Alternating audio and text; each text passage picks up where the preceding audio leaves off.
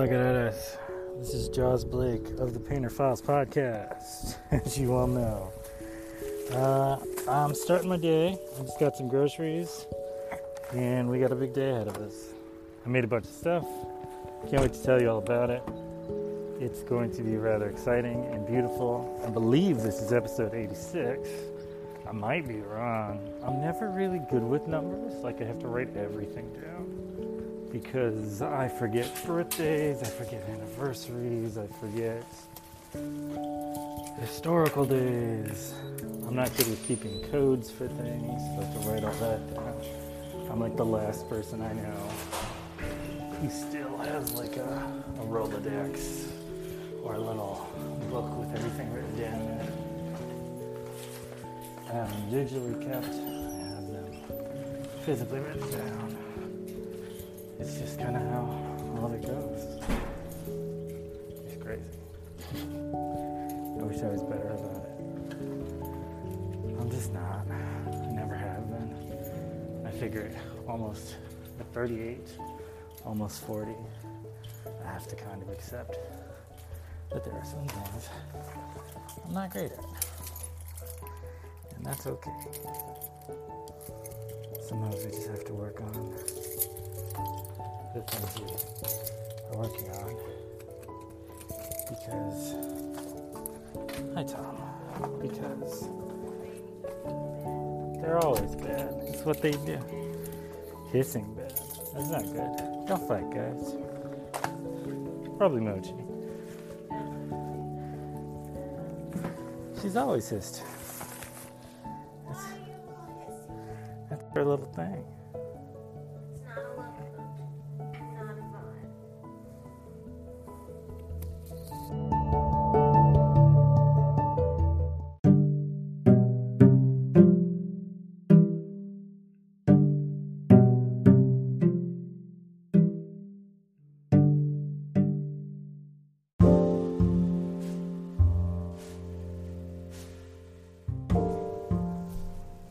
So, where to start? So, as you all know, there has been an outcry of a revolution against injustice and racism in our society in America. There has been protest and riots and revolution for the most part. And I've heard so much people in support. But on rarest occasion, I've heard people who are very much against. And they have all these reasons they've came up with. They don't think it's a real thing because they figure everybody deals with something, or that these are the building blocks that make people. So I'm going to tell you a few stories that happened in my life.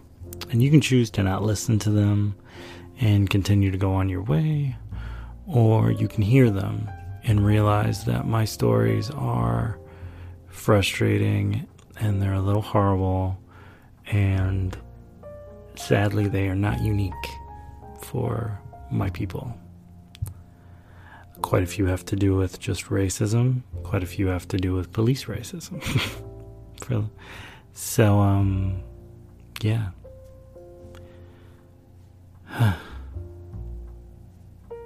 It's hard talking about these things sometimes, because as you speak about them, you're kind of reliving them.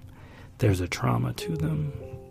And I think the trauma is kind of the footprint of these cases. And I don't think some people understand that. And I think a lot of people have. And it's really beautiful that they have. And that's partially why I made those shirts on my website for the Black Lives Matter movement with people. Because I wanted them, the people who got it, to be able to wear those shirts and wear them in public around actual people so that they remember, and it's always on their mind. So it doesn't become something they forget about when the news cycle changes to, something crazy Joe Biden said or something horrible Donald Trump does, like on an hourly basis. Okay. So this is a story that my wife knows about and like 2 other people know about. My parents don't know about. And most of the people who know me don't know about. But a few people, like 3. So when I was a young boy, my father took me to England. And he thought it would be a good idea to leave me there with my uncle, unbeknownst to me, for 3 months. So I'm living in England on a military base in Tottenham. And it was lonely, honestly. It was very lonely.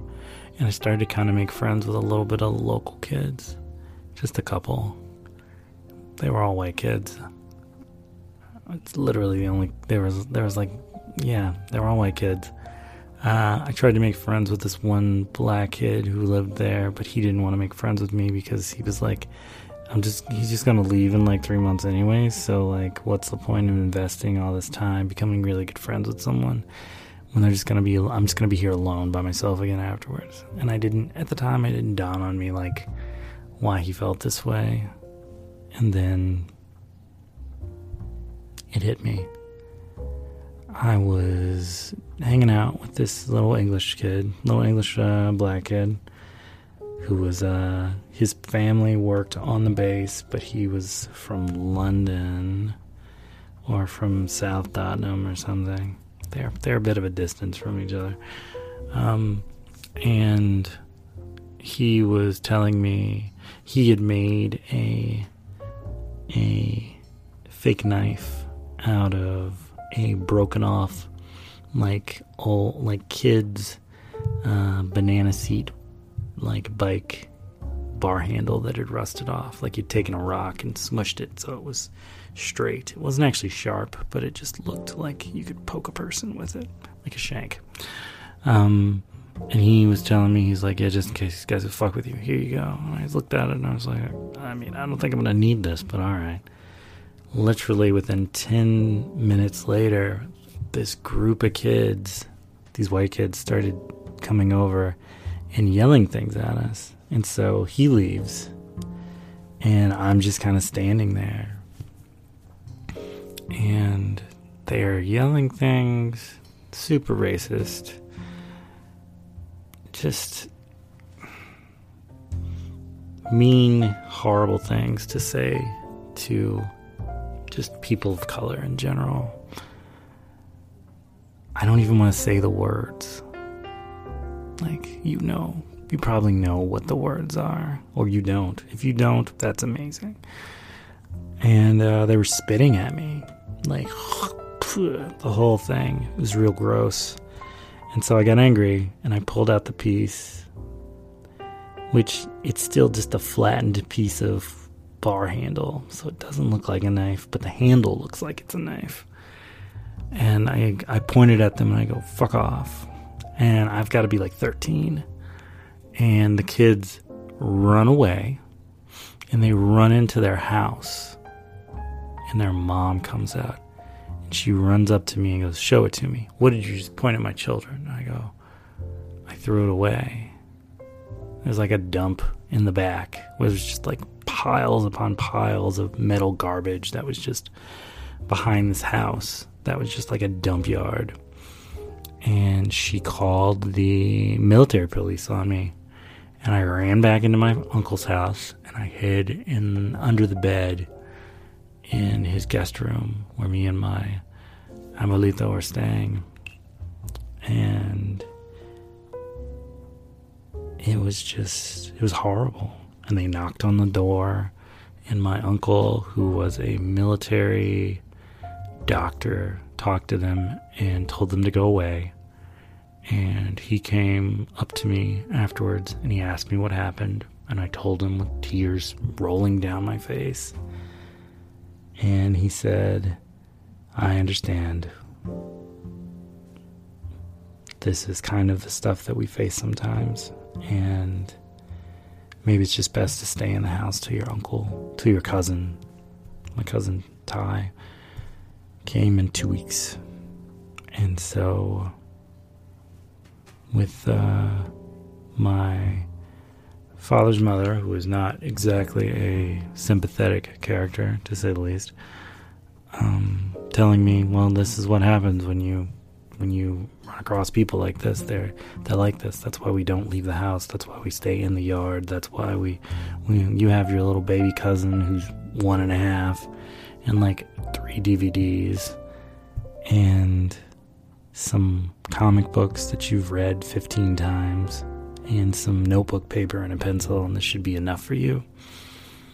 And I'm just sad because I didn't expect to be there. I thought my dad was going to be with me, and I was just kind of stuck there. And it was horrible.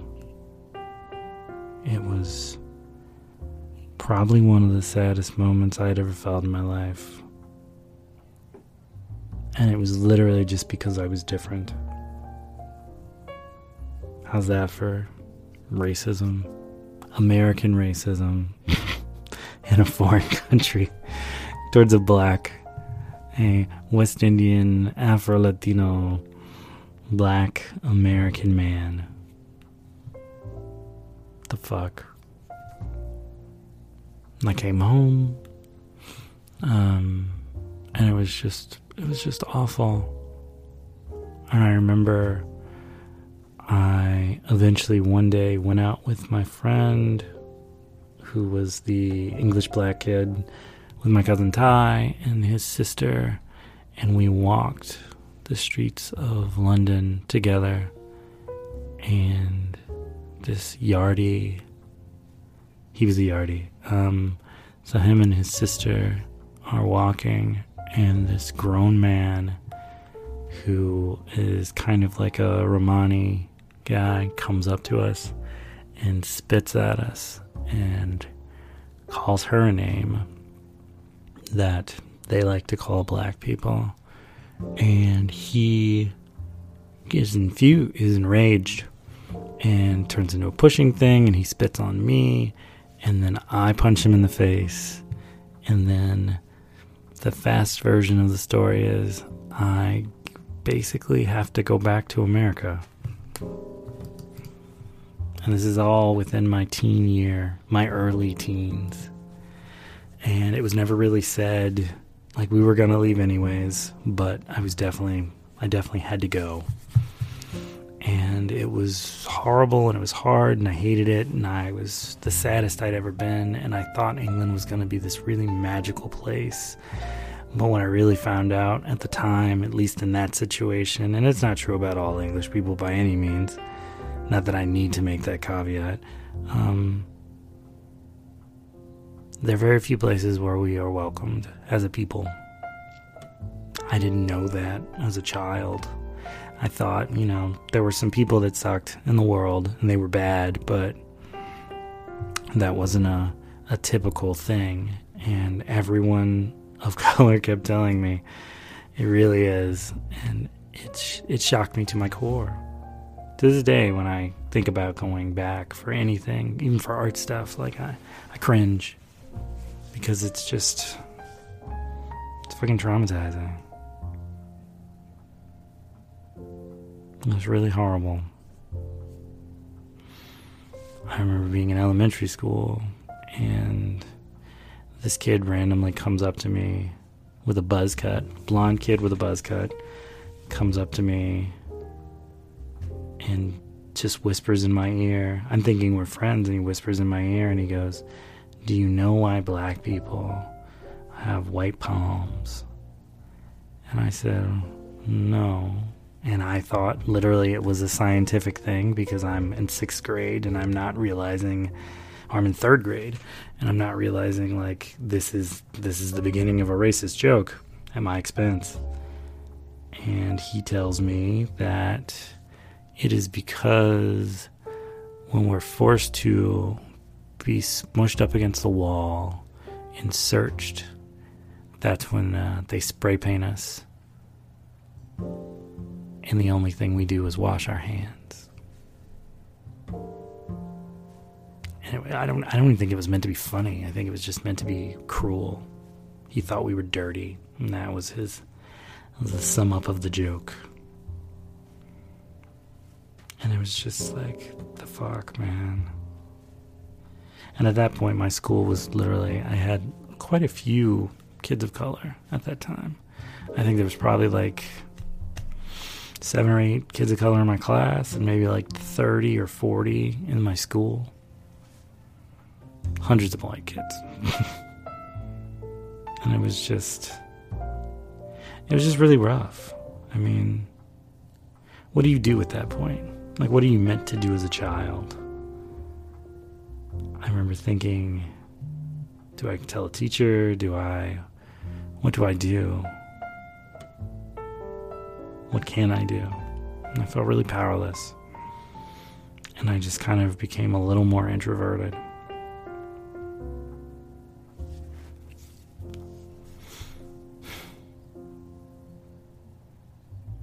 I keep thinking of all these other situations, but I'm just tired. I'm tired of living these things. I mean, there's stuff that's happened to me as an adult. I got pulled over by this one cop, and he wrote me a ticket because he said I rolled through a stop sign. I didn't, but I had reggae music playing, and I had my pickup truck, and the windows were down, and maybe it was a little too loud for him. And so he wrote me a ticket. And literally as he wrote me a ticket, there were all these other people just driving through the stop sign, and he didn't feel any need or necessity to write them tickets or do anything. It was so bad that like people started coming over and yelling at him about, I can't believe you're fucking pulling over this kid. I think I was like 25. And you're not doing anything with these people. I literally saw people roll through the stop sign to yell at him in their cars about stop being a fucking racist. And the whole time he's just telling me, he's like, I'm stopping people and giving other people tickets. And I'm like, yeah, okay. And he's like, if you want to contest this, I mean, you can go to court, but like if you lose, like you're gonna get points on your license and the fine will double and blah, blah, blah. And I'm just like, I guess I'm just gonna pay this ticket then. And it was like $90, which I did not have. And then I got paid, and then I paid for that. And then for the next 4 months, it took me to kind of recover from that because I only made about $20 to $40 more than what my paycheck to pay for food and gas.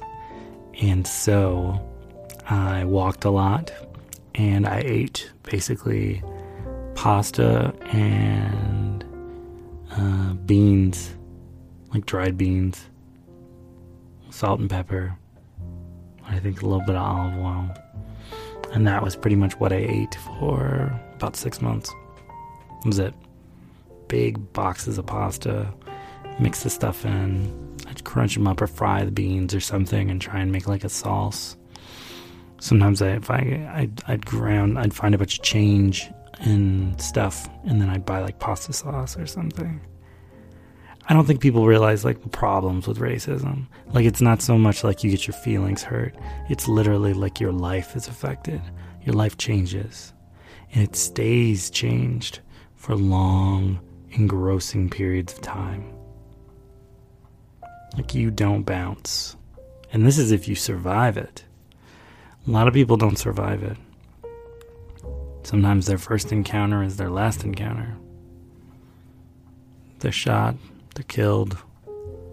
They're in jail. They're imprisoned.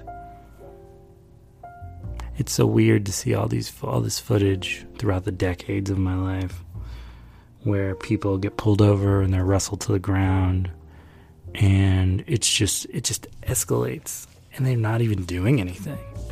They're just living their lives, and these things happen to them on camera, and they're murdered on occasion, or they're punched in the face. Like, I don't understand how anyone is allowed to punch, police included, are allowed to just punch a person in the face and it be okay. Like, that's assault. You're not allowed to just beat the shit out of people. I don't get it. I can't understand it.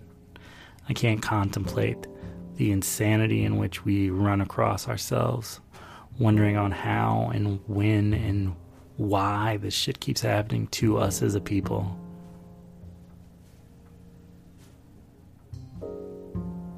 I'm just so tired.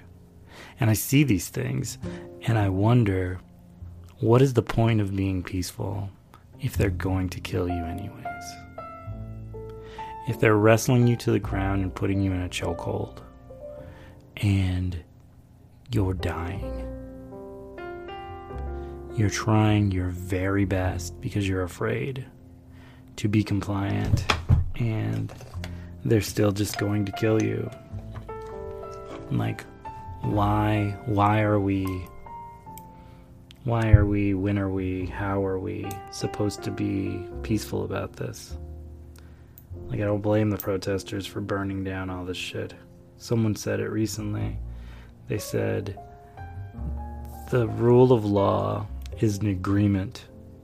People follow it as an agreement, where they will say, where it says, we agree that the police are there to punish people who break the laws. We agree to the laws so we can live in society. But if we're not able to live in society because they keep killing us, there's no reason for us to follow the laws. There's no reason for us not to burn all this down and take all these things. We've waited 400 years for just freedom. And they give it to us in small increments to take it back in other ways.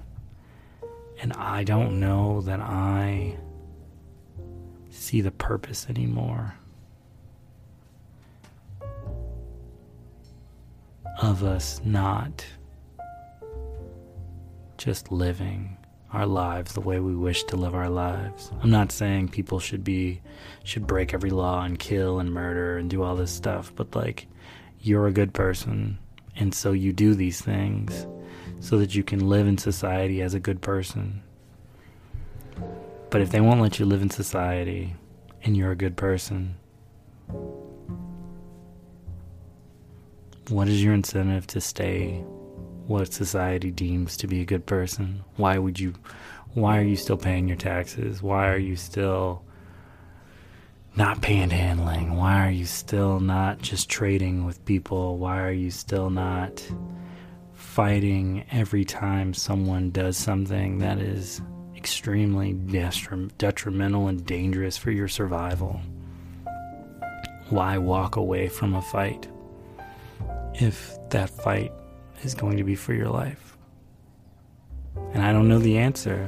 Like, I want to have the answer for young people. I want to tell my nieces and my nephews and my cousins that we follow these rules so that we can one day grow up to be these things. But if the laws are set up so that we can never be those things, then what?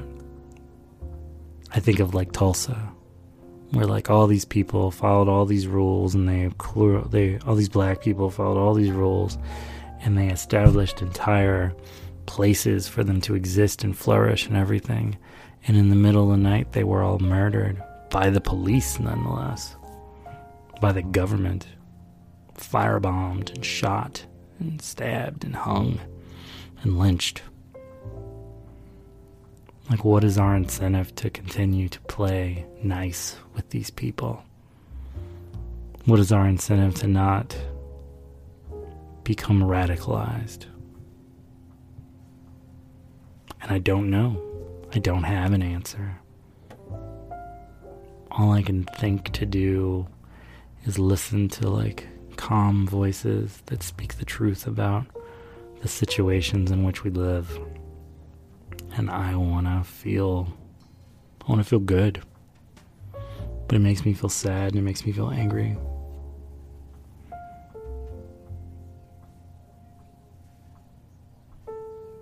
It is the hurt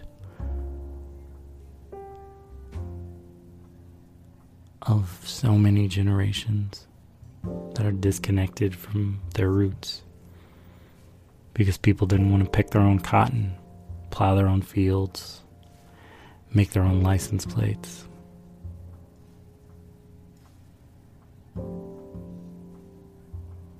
It feels like we've been victims of con men almost our entire existence.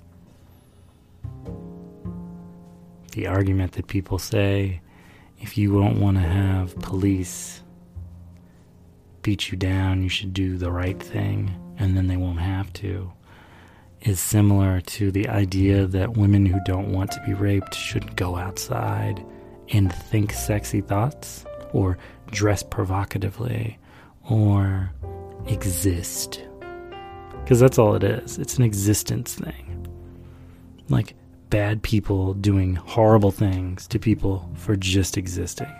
And that's all white supremacy is. Horrible people doing fucked up things to people who are just trying to live in the world. We can't keep doing this forever. Something's got to give. And if these protests are going to be the something, then I hope they go on for fucking ever. I hope they change the scale of the whole world. Not just this country, the world. I saw in England they pulled down a statue and threw it in a river because the guy was a slave trader. And he had no business being on a fucking monument. More of that. We gave them time to be better, and they refused. So force that shit. Make them better. Make them act better, or make them no longer exist in one form or another. Because this ain't it. They kill people. They've killed black people in their own homes by quote unquote by accident.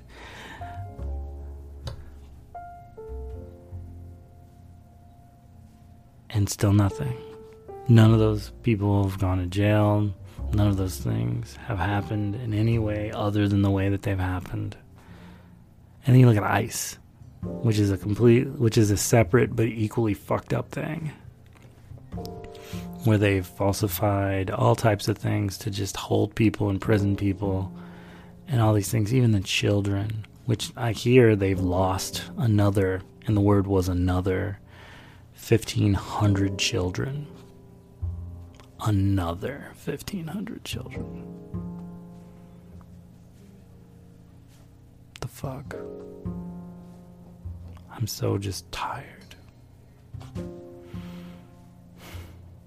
I think the weirdest thing that I've ever run across, and this was years ago I understood, was the same things that James Baldwin, when he was alive, in I'm looking up the date right now so they don't misquote it, in like the 60s,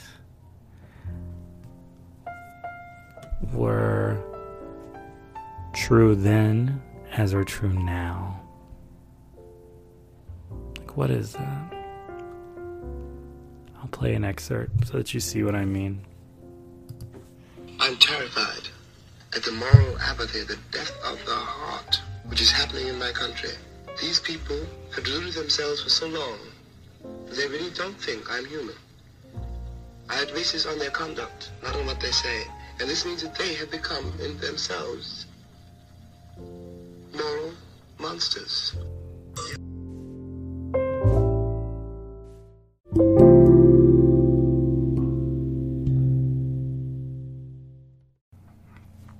Alright, so I want to leave this on a hopeful note.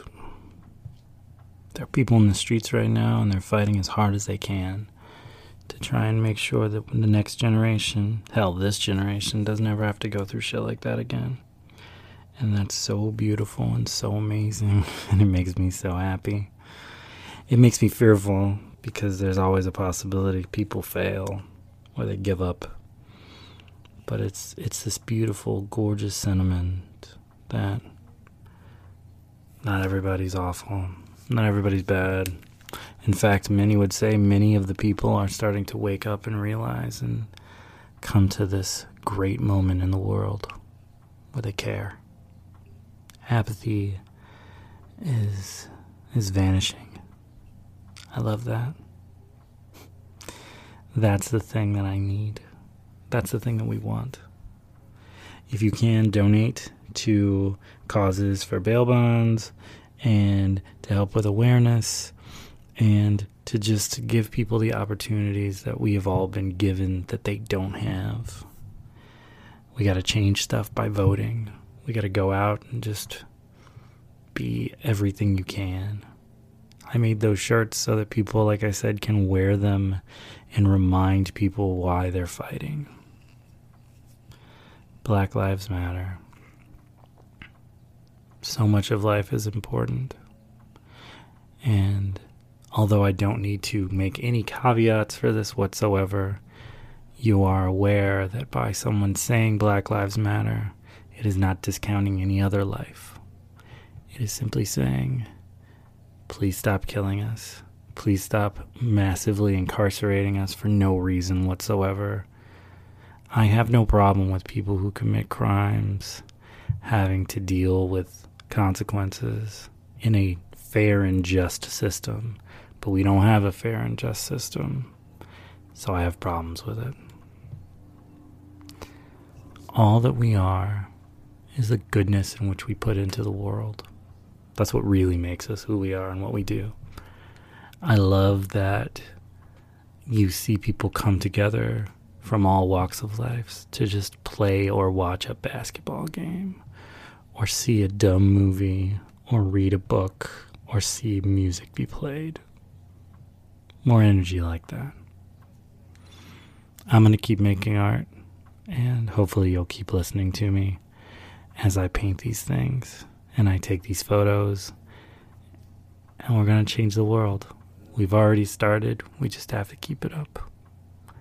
This has been the Painter Files Podcast, episode 86, I think. I don't know, but I think it's 80. We'll say it's 86. I love you. Thank you so much. Please share, like, and subscribe if you can on whatever major podcast organization you're listening to this on. I love seeing your comments, emails, and Twitters, and all that stuff. You are amazing people. And if I could, I'd clone you and make 1 billion of you. And we replace all the idiots out there with just great versions of all of you. I love you. Painter out. Ciao.